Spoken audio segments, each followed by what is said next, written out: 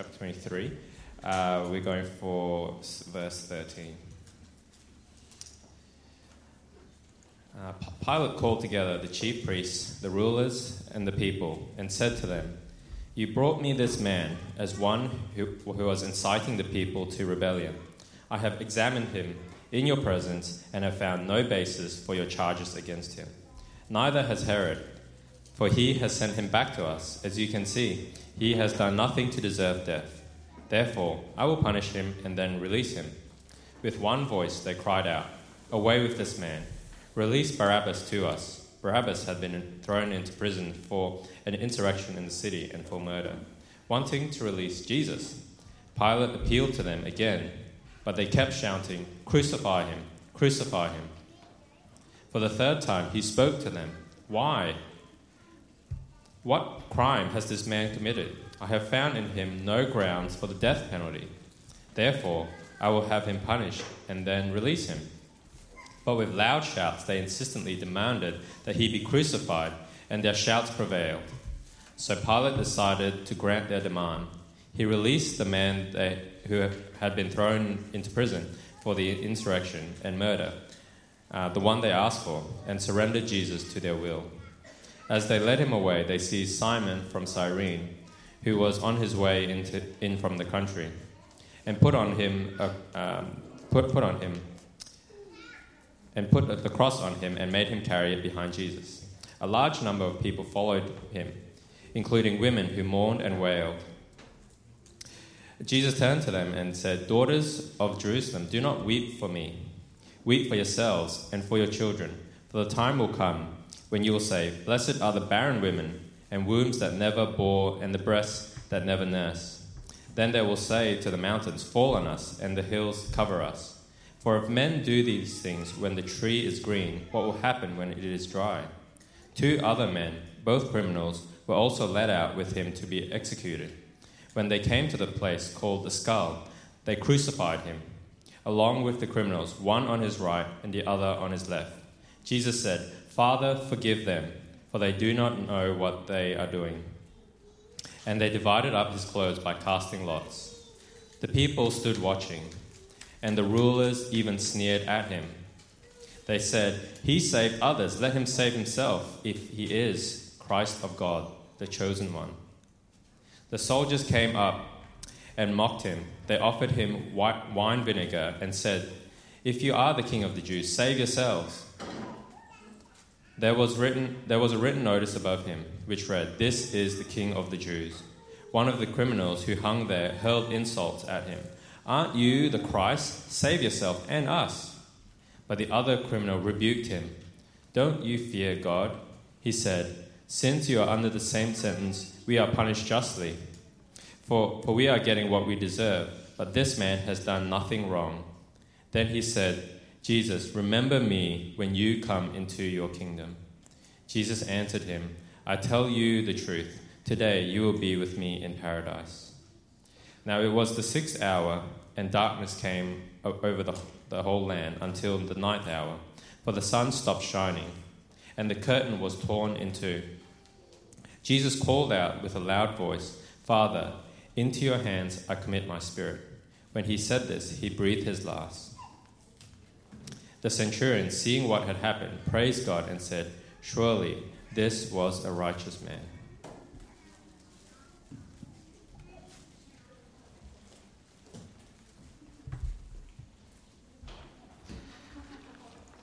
Thank you, Ray.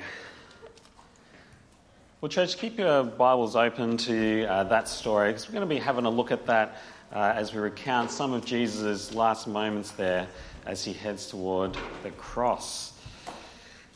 But hey, before we get there, though, I wanted to ask you about what you're doing this weekend. I hope that you, as well as kind of being able to be part of our Easter celebration, be able to get out there and enjoy a bit of sunshine. Maybe you're catching up on some chores. Maybe you're catching up on some movies. I've just had a little bit of time off, and one of my favourite things is to catch up on some of those movies that you might have missed. Now, one of the things about cinema right now is that there's not actually a whole lot of variety out there. You kind of have the decision between watching one Marvel movie to watching another Marvel movie. Am I right? That kind of seems to be all that's in the cinemas these days. Because there is something that's alluring to it, isn't there? There's something of the spectacle. Like we would love to see our superheroes going to battle to save the world. And there's something that's there that we enjoy watching. But one thing that I've always noticed about these superhero movies is that they're always so clean, right? You know, Captain America, Mr. Clean Cut, there's lots of rubble and things blowing up. But it's never very gory. It's never, there's these giant fights with aliens or whatever it is. And yet it seems so clean. In fact, that's partly actually why I love another type of epic. I love a different type of epic. I love the historical epic. You know, the kind of movie that is set in ancient Rome where it is sandals and swords and it's dusty and it's gritty and there's all kinds of battles and there's something about that is, for me, it's a little bit like travelling back in time. You know, I'm always struck just by the brutality of that era. It does for us seem like a different place, a different time, a different world. Not the kind of squeaky clean world that we have today. You see, this morning I'm going to be speaking on the crucifixion of Jesus Christ. About a harrowing moment 2,000 years ago that totally, completely changed the course of human history. Something that we celebrate, that we look to as Christians. We look to the cross as a sign and as a symbol of us. We see various representations all over the place. I mean, we have some here within our church logo. But the one thing about it is that it's always, as we present it today, a lot cleaner than what it might have been back in the day. You see, I didn't want to just speak about the cross and the reality of the crucifixion of a man without recognizing actually it was bloody, that it was messy. You see, crucifixion was a system of torture and execution, probably invented by the Persians, but very much used to great effect and perhaps even perfected by the Romans. See, this wasn't a method of execution used on anyone. Even the Romans recognised that this was a barbaric way to die. In fact, it was actually outlawed that no Roman citizen could be crucified. See, this wasn't even a system of torture reserved for even the murderers, even the thieves or the rapists. They didn't die on a cross. The crucifixion was reserved for slaves, for those that they considered less than human. It was reserved for those insurrectionists, those who would be a threat to the state, those who would bring uprisings. You see, the whole thing about being nailed to a cross and put on display for everyone is that everyone would know, don't be like this guy. This will happen for the one who threatens the great and mighty Roman state. You see, people considered that to be something of such disrepute, such shame, you wouldn't even talk about crucifixion. The idea that we would not only talk about crucifixion, but celebrate that in a crowd this morning with kids, women, children, all sorts, would be unheard of back in Rome. The idea that a man would be hung almost naked in agony, helpless to beat away the birds. Something of terror and of shame. See, crucifixion was a spectacle, not of a great action movie spectacle, a spectacle of terror for others to gaze upon. There was a point in time where a particular large uprising was put down by the Romans where they crucified 6,000 people. Lined them. Those who were put down in the uprising were lined along this road. Can you imagine? Just for kilometres and kilometres, seeing nothing else. That's a vivid example of what happens to those who oppose the Roman Empire. And yet in all of ancient history, there was one crucifixion that completely flipped the script. Yes, it's the crucifixion we're talking about this morning, the crucifixion of Jesus Christ of Nazareth. Now, we have 4 accounts of Jesus' life and of his death and of his crucifixion. It's such that even the most skeptical historians all agree that the facts are that Jesus Christ was crucified. But it didn't follow the script of what a crucifixion was supposed to be. So as we look at this account in Luke's gospel, Luke the physician who followed the account, who followed Jesus' life and wrote an account for him, we're going to see how, yes, it was painful and gruesome and a horrid way to die. And yet through it, Jesus subverts everything. No one would expect that a man would triumph out of a crucifixion and become the Lord of the universe. See, read with me. Come back to Luke 23, verse 13. Luke 23, verse 13. Pilate called together the chief priests and the rulers of the people and said to them, "You brought me this man as one who is inciting the people to rebellion. I've examined him in your presence and have found no basis for your charges against him. Neither has Herod, for he has sent him back to us, as you can see. He has therefore done nothing to deserve death. Therefore, I will punish him and release him." You see, the story here really starts with a trial scene, doesn't it? This is not an official trial. This is not the trial that's going through with judges and juries and that sort of thing. This is called a kangaroo trial. It's a kangaroo court. It's one that's designed to pervert the path of justice. See, under the dark of night, these chief priests brought Jesus and laid charges against him of blasphemy. But the thing is that the Jews, according to their own law, couldn't put him to death, especially not even for blasphemy. Only the Romans could put people to death. And so knowing that the Romans could execute this man, they bring Jesus before Pontius Pilate, the Roman governor of the place. Now, Pilate has the authority to send Jesus to crucifixion. And yet as Pilate examines him, he says, "I can find no guilt in him. Not only I, but Herod, whom I sent him off to, neither of us could find anything wrong with him. Certainly nothing worthy of crucifixion." But sadly, as justice still in our world often gets perverted, here we see Jesus who's ran through the system as they find a way to twist Pilate's arm in order to get what they want. Verse 18. But the whole crowd shouted, "Away with this man! Release Barabbas to us!" Barabbas had been thrown into prison for an insurrection in the city and for murder. Wanting to release Jesus, Pilate appealed to them again, but they kept shouting, "Crucify him! Crucify him!" And for the 3rd time he spoke to them, "Why? What crime has this man committed? I have found him no grounds for the death penalty. Therefore, I will have him punished and then release him." So in their insistence and with Pilate wanting to keep the peace and avoid a riot, what does he do? But with loud shouts, they insistently demanded that he be crucified, and their shouts prevailed. So Pilate decided to grant their demand. He released the man who had been thrown into prison for insurrection and murder, the one they asked for, and surrendered Jesus to their will.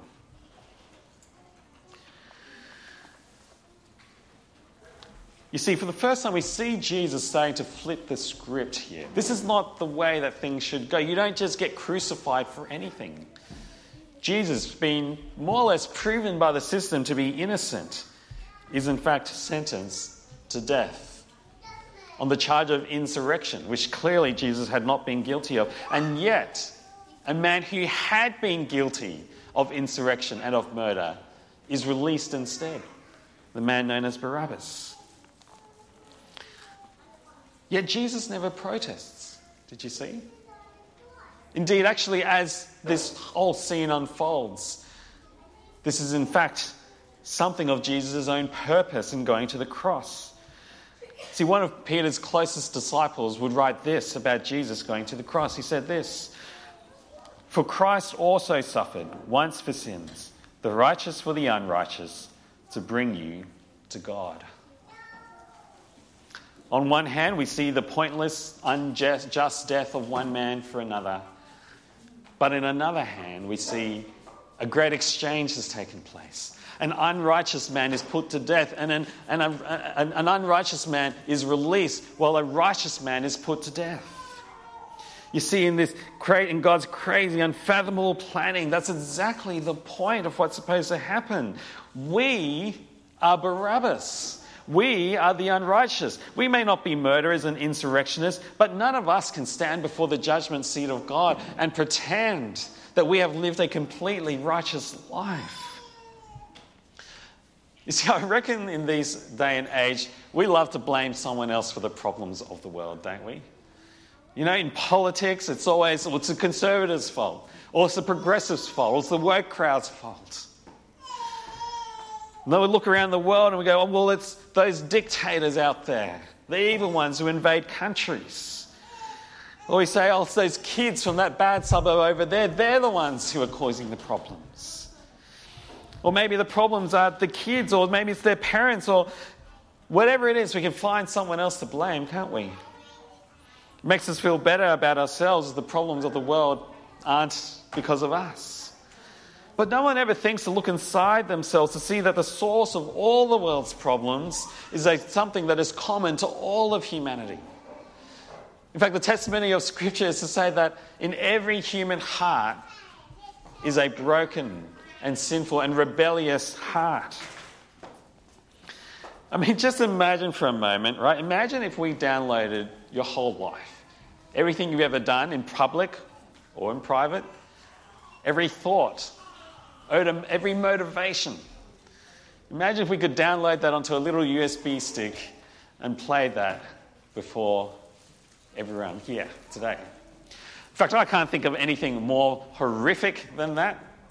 But it does point to something that is a truth about our hearts, isn't it? We might like to put on the gloss that we've got it all together, that we are good, that we are perfect, that we have got things under control. And yet in truth, deep down we know that we are all flawed, that we have all got our issues, that we have all had our failures. We'd be deeply ashamed if someone truly knew what I was like. But Jesus flips the script. He doesn't blame anyone. He himself isn't guilty, and yet he, the innocent one, goes to the cross and takes the sins of the world. Martin Luther called it the great exchange, that our sins would become his, and that his righteousness would become ours, so that we could be set free. You know, when Bonnie and I got married, everything that I owned became hers, and everything that she owned became mine. Now that ended up being a pretty good deal for me because I was just a poor person going into Christian ministry and she was a doctor and things worked out pretty well for me, I reckon. But I tell you, nothing compares to having my sin and my shame taken away by Christ at the great exchange. You see, my guilt, my sin, my shame is taken by Christ. He owns it now. He takes it and he takes it to the cross. See, when Jesus forgives the guilty, he doesn't do it by ignoring sin, pretending it doesn't happen. No, he deals with it at the cross. And you actually see that then illustrated in the moment of the crucifixion. Let's read on. Go with me down to verse 32. 2 other men, both criminals, were also led out with him to be executed. When they came to the place called the Skull, they crucified him there, along with the criminals, one on his right, the other on his left. Jesus said, "Father, forgive them, for they do not know what they are doing." And they divided up his clothes by casting lots. The people stood watching, and the rulers even sneered at him. They said, "He saved others, let him save himself if he is God's Messiah, the chosen one."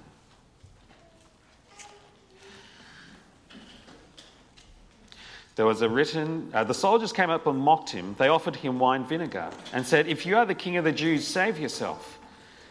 There was a written notice above him which read, "This is the King of the Jews."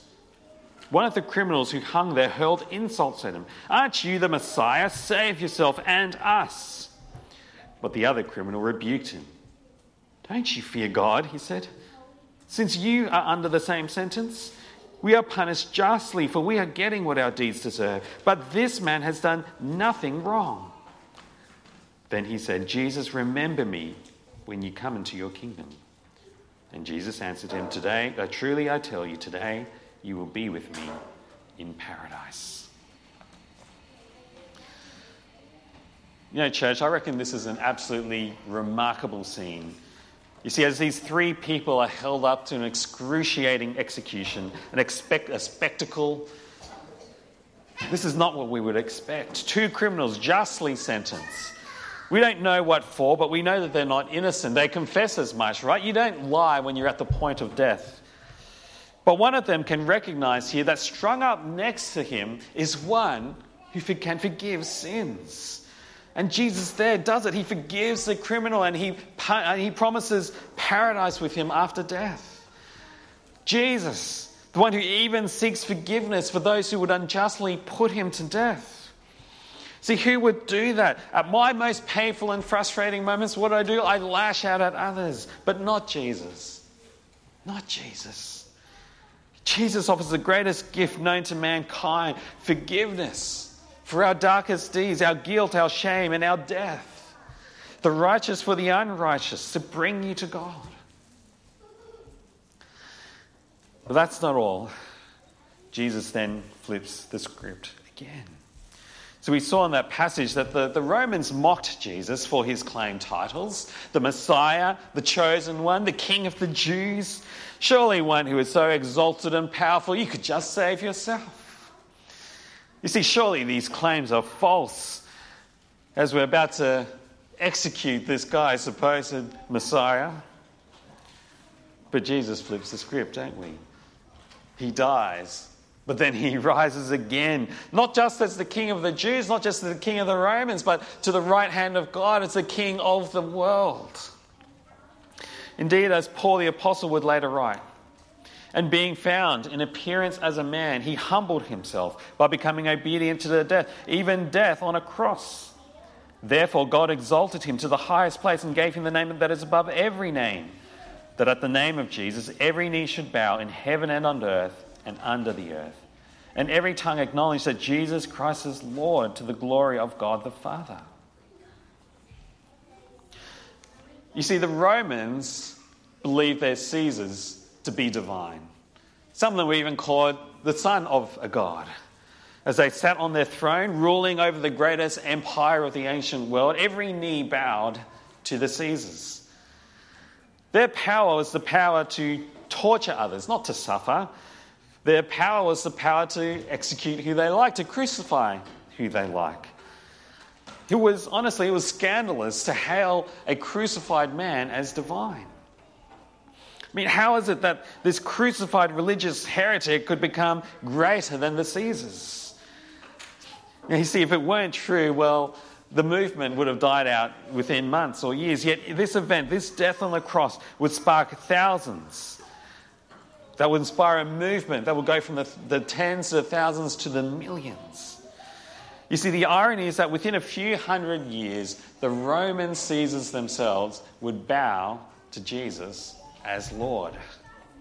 That even after the Roman Empire is gone, Jesus and his followers still stand strong on this earth, in every corner of this earth. See, this guy up here, this is the first Christian emperor called Constantine. He is the one who finally outlawed this barbaric act of crucifixion. He did it really out of his worship of Christ. And at that point, Christianity wasn't just a little sect anymore, it was going global. And it all started from this event, the crucifixion.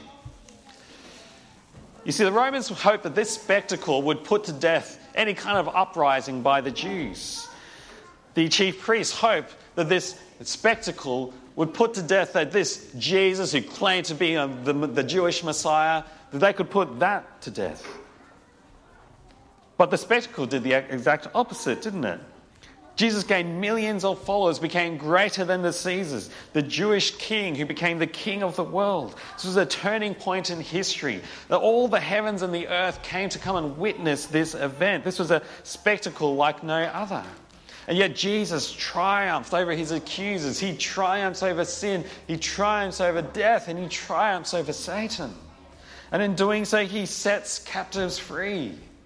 All those who carry the verdict of guilty can be called righteous for those who put their faith and trust in him. Down this past week, I've had some holiday, so I've grabbed a nice big fat book from the library. It's by one of the world's actually most prominent historians. His name is Tom Holland. Now, not to be confused with Spider-Man, okay, if you're wondering, Tom Holland's got a little side gig as a historian. No, Tom Holland, he's one of actually the top historians in the world. He's not a Christian, but I do like him because he's an honest historian.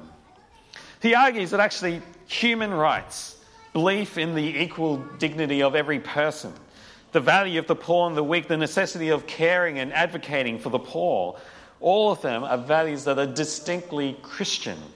They didn't arise from Roman or Greek philosophy. It came before the Enlightenment. These ideas that only arose from the belief in a universe with a single personal God who created everything and everyone, people in his image, and belief in a Saviour who came and died in sacrificial love. See, for Tom Holland, the historian, the cross of Christ is what makes Christianity unthinkable, shameful, disgusting, and at the same time, the same ticket, the same story that completely changes the course of history. So he says this, it's the audacity of it, the audacity of finding in a twisted and defeated corpse the glory of the creator of the universe. That serves to explain more surely than anything else the sheer strangeness of Christianity and of the civilization to which it gave birth. You can see what he's saying, isn't it? This is a strange event. This is not the way things go. This is not the way crucifixion goes. And yet as it plays out, the audacity that we would believe that strung up on that cross was the Son of God, the one who was exchanged for your sin and mine. It's audacious. It's bold. It's no story that any human could possibly have written. But you know what? I reckon this is not just about the historians who acknowledge the power of this story of a crucified Saviour. You know, this is a story for me and for you. You know, in my life, I've always wondered whether I'm worthy of being loved. You know, I'm someone who lives with a bit of imposter syndrome, you know. I don't know if you ever feel imposter syndrome where you wonder, well, if people really knew what I was like, would they love me? Would they reject me? Yet when I encounter this story of a risen Saviour, I see a God who knows me inside and out, who does know my flaws, my failures, my addictions. And he comes down to earth and he would face false accusation and the most painful and humiliating death that anyone can experience, and do it out of love for me and for you. See, dear friends, that is the power of the great exchange.